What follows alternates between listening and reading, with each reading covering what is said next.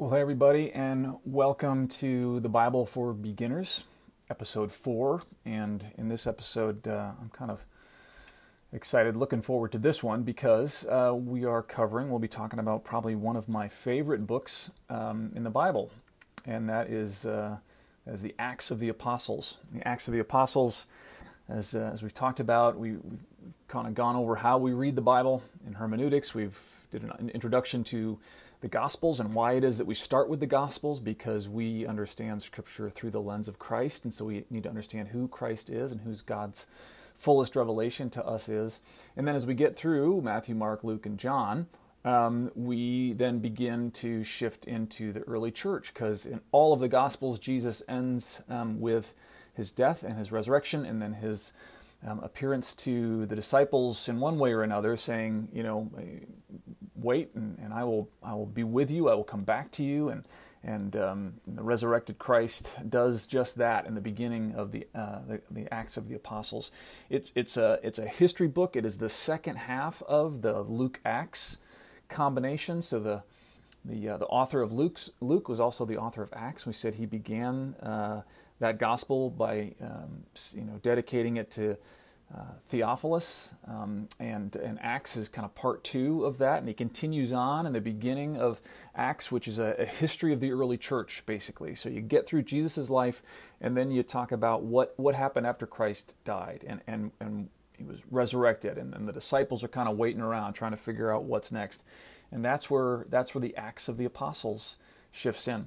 Now, again, the title, the Acts of the Apostles, is not actually something that you find in the Bible itself. That title was added to it later, but I do like the title because it is a shift from the disciples to the apostles, right? So in all 4 of the Gospels, you've got the disciples of Jesus who bumble along and slowly learn, and then Christ dies and he is resurrected. And the disciples are still gathered together, right? And the Acts of the Apostles, again, a name that was given to this history later. In the Acts of the Apostles, the disciples are there in Jerusalem trying to figure out exactly what to do next. And really, what Acts is about is the birth of the church, and how we move from Jesus Christ being the embodiment of God's Word, God's will, God's example for the world, God in the flesh, to then that being spread into and infecting the disciples, and they then become little Christs. That's what Christians are. That's what that word means. They become the ones who further the gospel, the good news, the work of Jesus Christ. So, I also am a history major, and so Acts is a history book, and so I love the maps, I love the ideas, so forgive me if I get a little bit history and Bible nerdy here, but we're going to spend this whole episode on Acts of the Apostles, and really from the very beginning, I love this book, this account, because it starts with the disciples gathered together, and they're trying to figure out what to do next, and so what they do is they say,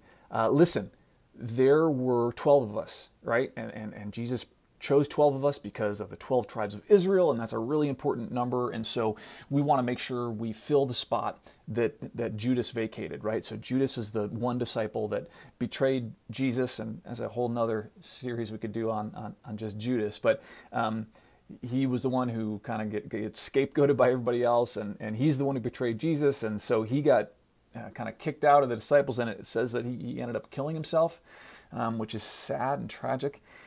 He took his life. And so the disciples, Peter kind of, as he steps into his impetuous kind of leadership role, says, we've got to fill this spot.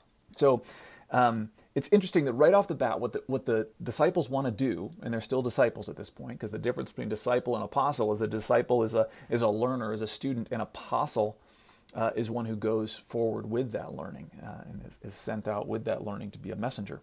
So the disciples are gathered together trying to figure out what to do next, and they go to let's fill this spot, right? There were 12. We got to make sure there's 12 again. And the interesting Latin phrase that kind of depicts what the church did from the very beginning, what these disciples did, that the church continues to do, that we as humans continue to do, and that is the argumentum ad antiquitatem. The argumentum ad antiquitatem is the argument from antiquity, the idea that we have to do this thing because that's the way it's always been done.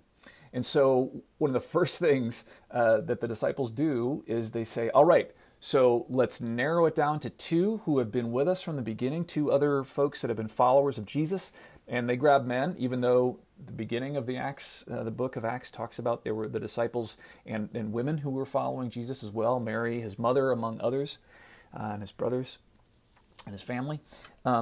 But they choose two men, and they boil it down to these two guys, because we've always had 12 disciples. They've always been 12 guys. And so it's Barsabbas and Matthias. And maybe you've heard of these two before. They show up sometimes in stained glass windows, and you hear about these two. But they were the ones that the disciples said, we got to fill the spot that was vacated by Judas, and it's going to be Matthias or Barsabbas. And then they cast lots. They literally throw bones or something, and like throwing dice, and it lands on Matthias. And so they make him the 12th disciple.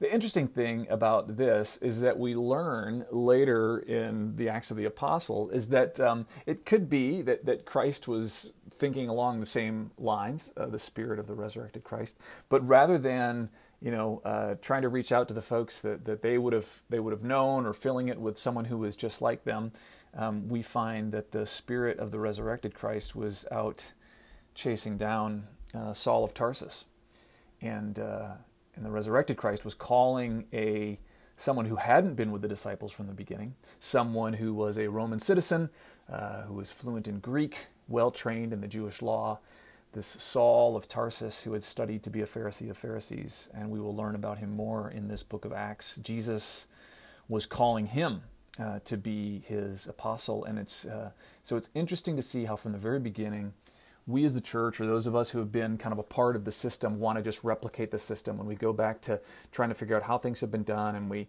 follow the old rules, and we cast the lots, and we make these decisions, and we vote, and we move forward, which is understandable, and there's nothing really wrong with that. It's just that we've always got to leave room for the work of the Holy Spirit. We've got to always leave room that the resurrected Christ is doing something, and we might need to let go of our best laid plans and allow for Jesus to call, to empower someone to be a leader, a spokesperson from a realm that we never would anticipate, right? A marginalized person, or someone who we think is our enemy, or whatever. So there's a level of humility from the very beginning that I love in Acts. The apostles or the disciples are trying to fill this position, and Jesus is already filling it. Acts chapter 2 is probably the most famous of all of the Acts, the chapters of Acts, and that is when the Spirit of the resurrected Christ falls upon these disciples. So they're doing all this work and casting lots and trying to get their 12 together, and they're trying to figure out what they should do and the work that they should be about. And as they're gathered together in Jerusalem during a festival that's happening, so there's people from all over the known world that are in Jerusalem at that time for this festival that's happening.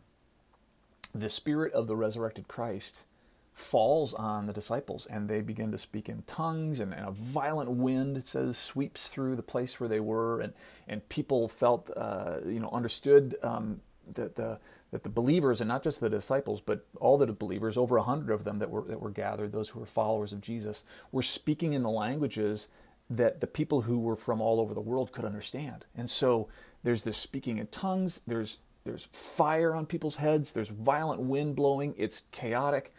And in the midst of all this, as people are saying, what's going on? And people are saying, hey, they're drunk, and this is craziness.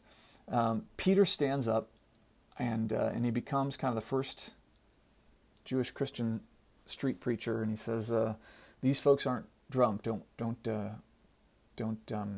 disregard them. This isn't crazy speak. This is the Spirit of God doing a new thing. And he begins to quote from the prophet Joel and says God is the Spirit of God is falling in new ways, and the old structures are falling apart, and the ways that we used to do things and the ways we used to understand religion and faith and society are shifting, and Peter gives an impassioned speech, and people come and say, what should we do? How do we respond to this? And Peter and the disciples all say we have to repent. We have to repent, and we have to quit doing things the way we've done it. We've got to turn around. We've got to do things differently and allow for the resurrected Christ to forgive us and to heal us and to empower us.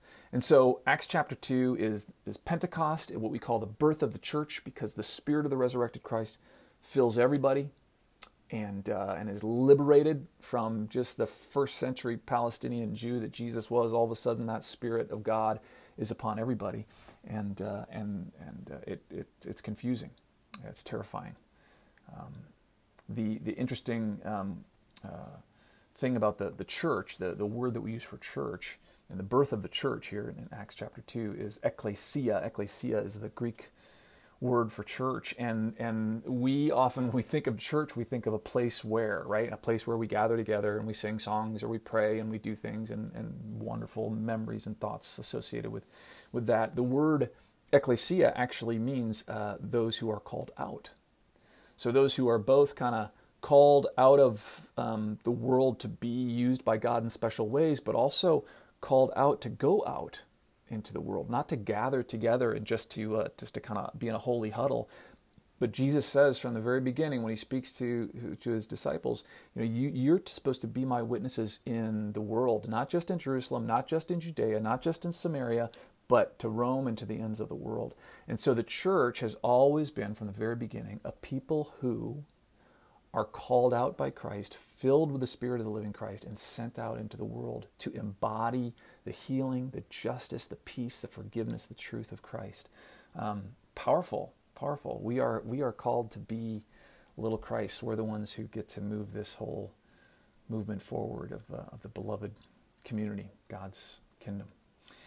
So that's Acts chapter 2. And what I would like to do is just kind of roll through a few of I think the key, it's my opinion, but the key chapters about and what happens in Acts and how it is that the church is called out. So, right, we go from the disciples of Jesus who were studying from him as their rabbi, to them being empowered by the Spirit of God and becoming apostles and going out and sharing the good news. And they go out in all different directions. And one of the reasons they have to go out is because the Jewish Christians there in Jerusalem begin to be persecuted. Saul is one of the people that's persecuting them. He's a Pharisee, religious person who doesn't like kind of what they're doing. And one of the stories that's told in Acts chapter 8 is the story of Philip. And Philip gets sent by the Spirit of God south. And he ends up on the road to Ethiopia. We think it could be in Egypt, somewhere in Africa, but basically like the Spirit of God transports him, and he is walking along a path, and it's a fantastic story about this Ethiopian royalty who had been in Jerusalem. He was a follower of God. He was whether he was Jewish or he was a proselyte, which means someone who became a Jew. But either way, he was in Jerusalem worshiping. He's on his way back to Egypt, and he's a eunuch, and so he's someone who has been fixed so that he can serve the queen. And so he is on his way back to Ethiopia, and Philip all of a sudden shows up there aside his carriage, aside his chariot, and starts, and God says, just run along, Spirit of God says, just run alongside that chariot. And so he does, and he ends up having this conversation with this Ethiopian royalty, this man who's a part of the royal court of the queen. And he realizes he's reading the Old Testament. He's reading Hebrew Scripture. And Philip starts to talk with him about it. And they start to have this conversation together. And Philip says, who the prophet is talking about here in the Old Testament is talking about Jesus. And Jesus is, and he kind of tells the whole story to this Ethiopian eunuch who Jesus was. And the Ethiopian eunuch stops the chariot and says, well, why shouldn't I just be baptized? And so Philip's like, good question. And they go down to some water, and this Ethiopian eunuch becomes a follower of Christ, is baptized, and becomes a Jewish Christian, a follower of Christ at that point. So once again, the limits, the understandings of who is in and who is out, who worships and where you worship, right? Where church happens, all in the book of Acts gets blown out of the water. You've got an Ethiopian, a eunuch, someone who's according to Old Testament kind of law, because his genitalia had been cut and altered, he was actually not allowed to be in the Holy of Holies, was not allowed to be in the temple because he wasn't pure. And so we see that the Spirit of Christ speaking through Philip is breaking down those barriers, breaking down the language barriers and Pentecost, breaking down the ethnic barriers and calling new people into leadership and saying that, hey, you don't have to be at the church to be baptized. You can get baptized in a pond at the side of the road if the Spirit of God is at work. So great story. I love that story. Acts chapter 8, Philip and the Ethiopian. And then in Acts chapter 9, we get introduced more specifically to, actually in Acts chapter 8, but then in Acts chapter 9, is Saul of Tarsus, who was studying to be a Pharisee in Jerusalem. Tarsus is a town north of Jerusalem, up in what would be today Turkey. And he's on his way to persecute some followers of Jesus, and on his way to Damascus, he meets the resurrected Christ. Christ shines on him and says, "Why are you persecuting me?" Saul is converted. He says, "I'm sorry," and he begins to then proclaim the good news of Jesus Christ, and his name is transformed from Saul to Paul. That happens in Acts chapter 9. Acts chapter 10 is another one of these wonderful, I think, foundational chapters in the Bible. And in Acts chapter 10 is really a transformation that takes place in Peter. Now, Peter from this time has been kind of the leader of the church in Jerusalem. That's where it had been founded out of. That's where their headquarters was. And James, Jesus' brother, like we believe, his literal biological brother, James and Peter were kind of the leaders of the church in Jerusalem. And Peter, the main spokesperson. And Peter gets a message from someone saying, "Hey, listen, there's a Cornelius who is a Roman soldier, a centurion who is a worshiper, and wants to, probably again another proselyte, but is following Christ and this Christian movement. He wants you to come to his house." And so Peter begins to go and realizes, I don't know if I can go into this man's house because I'm a good Jew and I don't want to break kosher laws, and I don't want to go into the house of someone who is unclean.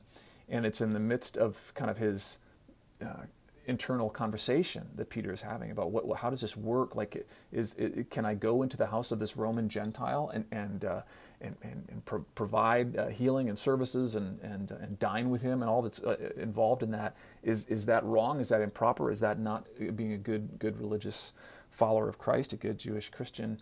And as he is contemplating this, Peter is visited by a vision as he is sleeping on the roof of the house where he is staying, and the rooftop was often where you would sleep at night because it was cooler. And God sends him this vision of this sheet that gets lowered down from heaven a few times, and it's got all these amazing animals in this sheet. And God says, "You can eat these." And Peter says, no, because they're not kosher animals. Peter says, "No, I would never do that. God, take this away from me." God shows him, brings down this sheet again filled with these animals, and Peter says, no, I wouldn't do that. I'm a good religious person. And finally, God says, "Don't call anything that I have made impure or not good." Don't call anything that I have made, anything in creation that I have made. Don't put down those rigorous demarcations as to what is pure and what is impure, what is good and what is not good. God says, "I've made it. It's good." And basically, I made this centurion. I am calling you. You go into that house, kind of let go of your binary who's in, who's out understanding of the church and how Christ works. And Peter says, "Okay," and so he does, and he goes into Cornelius' house, and again we start to see the walls of a limitation of who is in and who is out, and where the gospel can spread, and who's involved and who's invited in. continues to expand. So I love that. I love those chapters 8, 9, and 10. And then we get introduced here to as Peter is making his shift, Paul is stepping forward as the apostle of the resurrected Christ. And in Acts, the writer of Acts begins to shift their focus then from Jerusalem and Peter to Paul and the apostle Paul, who begins traipsing across the known world to share the good news of Jesus Christ.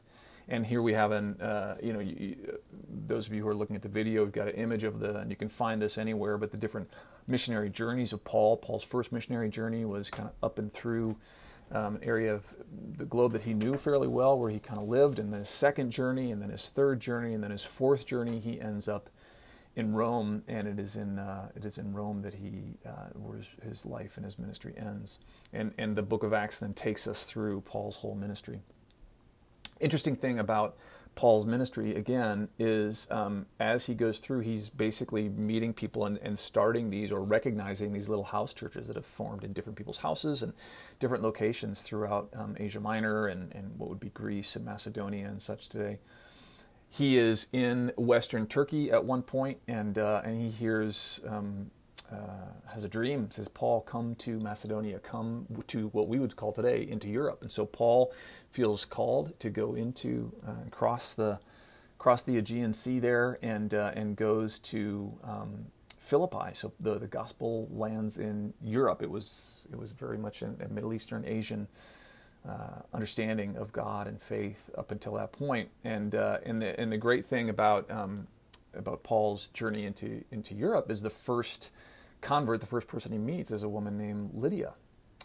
He meets this woman and some other women that are cleaning clothes by the river, and he goes to talk to them, and they are smart and influential, and they have kind of a small group gathering, and Lydia is introduced to us as a woman who probably had some means, a businesswoman.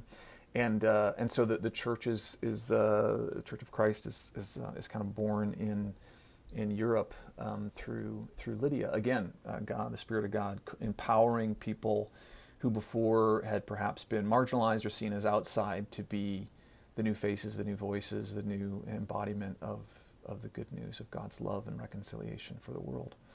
So in Acts chapter 17, this might be one of my favorite chapters in the Bible. I know I've said that a couple of times. As I said, was a history major, and in Acts chapter 17, Paul, in this missionary journey, makes it to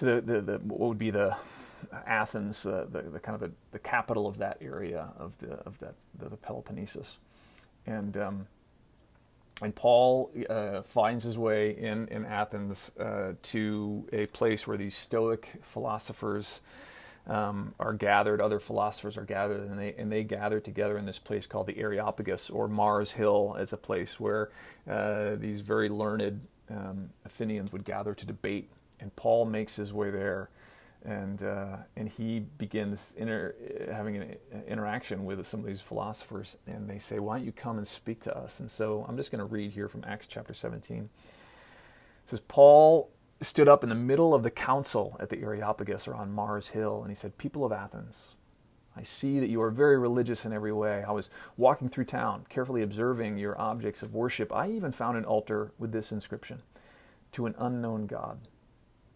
What you worship is unknown. I now proclaim to you. God, who made the world and everything in it, is Lord of heaven and earth."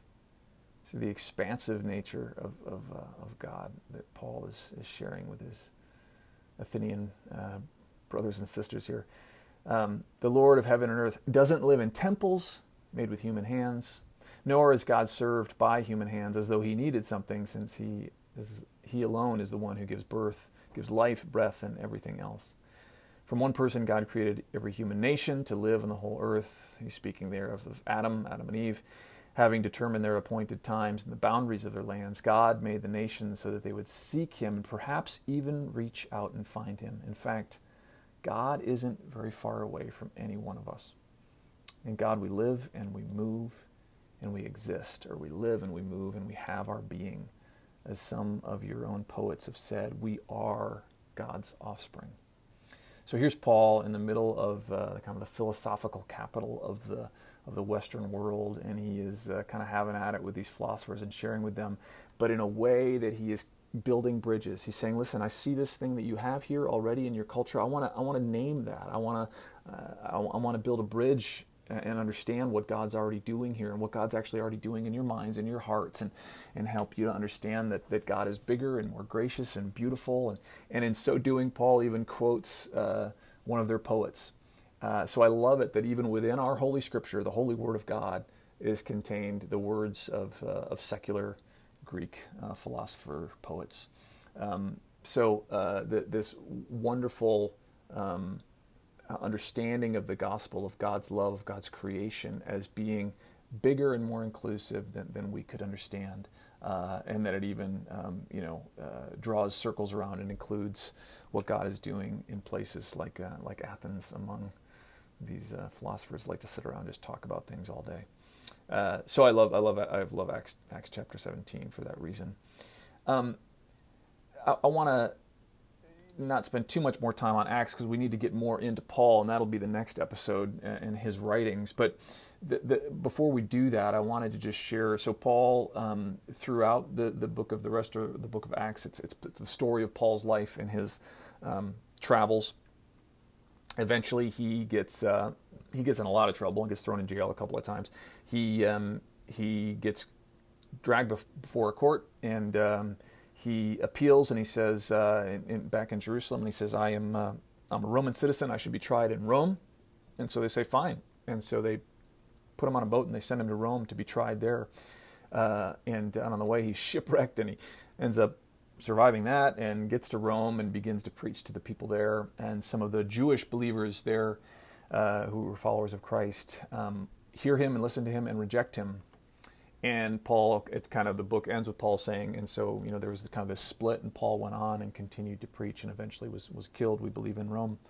And so Acts is a fantastic history and kind of the birth of the church and the expansive nature of the church out of Jerusalem, out of the confines of discipleship into apostleship, into the world and including everybody.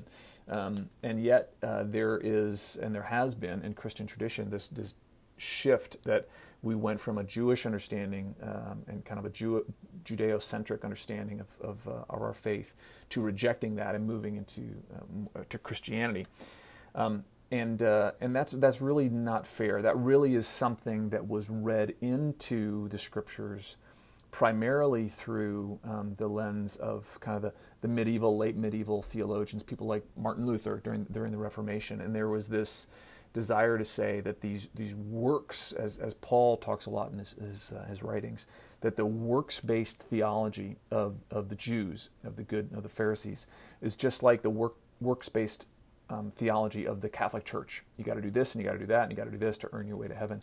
And the Reformers and Luther and others kind of rejected all of that and said that's not the way it is. We are saved by faith, by grace alone, by faith. And so the Luther and the other Reformed theologians of the time kind of grabbed a hold of this binary, this dichotomy between works and faith, and what it means to be righteous, and really sadly turns into what becomes very anti-Catholic, and obviously a war, and a lot of wars were fought between Catholics and Protestants, but also a lot of early Protestants were anti-Semitic and called the Jewish people the ones who killed Jesus, and so this really unnecessary dichotomy. Whereas if you kind of keep up with this stuff in scholarship in the last 20, 30 years, there's something called a new perspective on Paul, and understanding that reading of Paul and his theology really is kind of tainted, as we talked about in episode 1, tainted by the lens and the culture of the people of that time, Luther and others, who read their dichotomy and their kind of theological desires into the text, that Paul really was always a Jew and always understood Christianity to be a fulfillment of the salvific covenant community that was the Jewish community, and that it wasn't this break between the two. It was a continued kind of understanding living into what God had in mind all along, and that the rules that you follow and the laws we'd gotten off track and we're just focusing on them, but really what they were to be demarcations, understandings that we were different, the same way that kind of Jesus says, if you're going to be my disciples, people should know that you love one another. So loving one another doesn't become a law that you get really rigorous about, but it's something that says this is a fruit, this is something that we should see in our lives, that other people can see, that notes who we are and who we follow. And so as we move into the letters and the epistles of Paul, one thing to note just about Luke, and I hadn't known this until I was doing a little research, that Luke Acts actually takes up over a quarter of the New Testament. We think of a lot of the New Testament, I used to, as primarily being the writings of Paul, but through the Gospels and Luke Acts and Revelation, there's a lot in the New Testament that isn't Paul, and Luke Acts is the biggest chunk outside of Paul's letters in the New Testament. So there we have it. We'll get into in our next episode the writings of Paul, the letters that he wrote to the people in all those different towns and villages that he stopped in along the way, and how those letters that he wrote to them began to get passed around, and they became the earliest New Testament scriptures. So that'll be fun. I'll see you for the next episode, the epistles of Paul.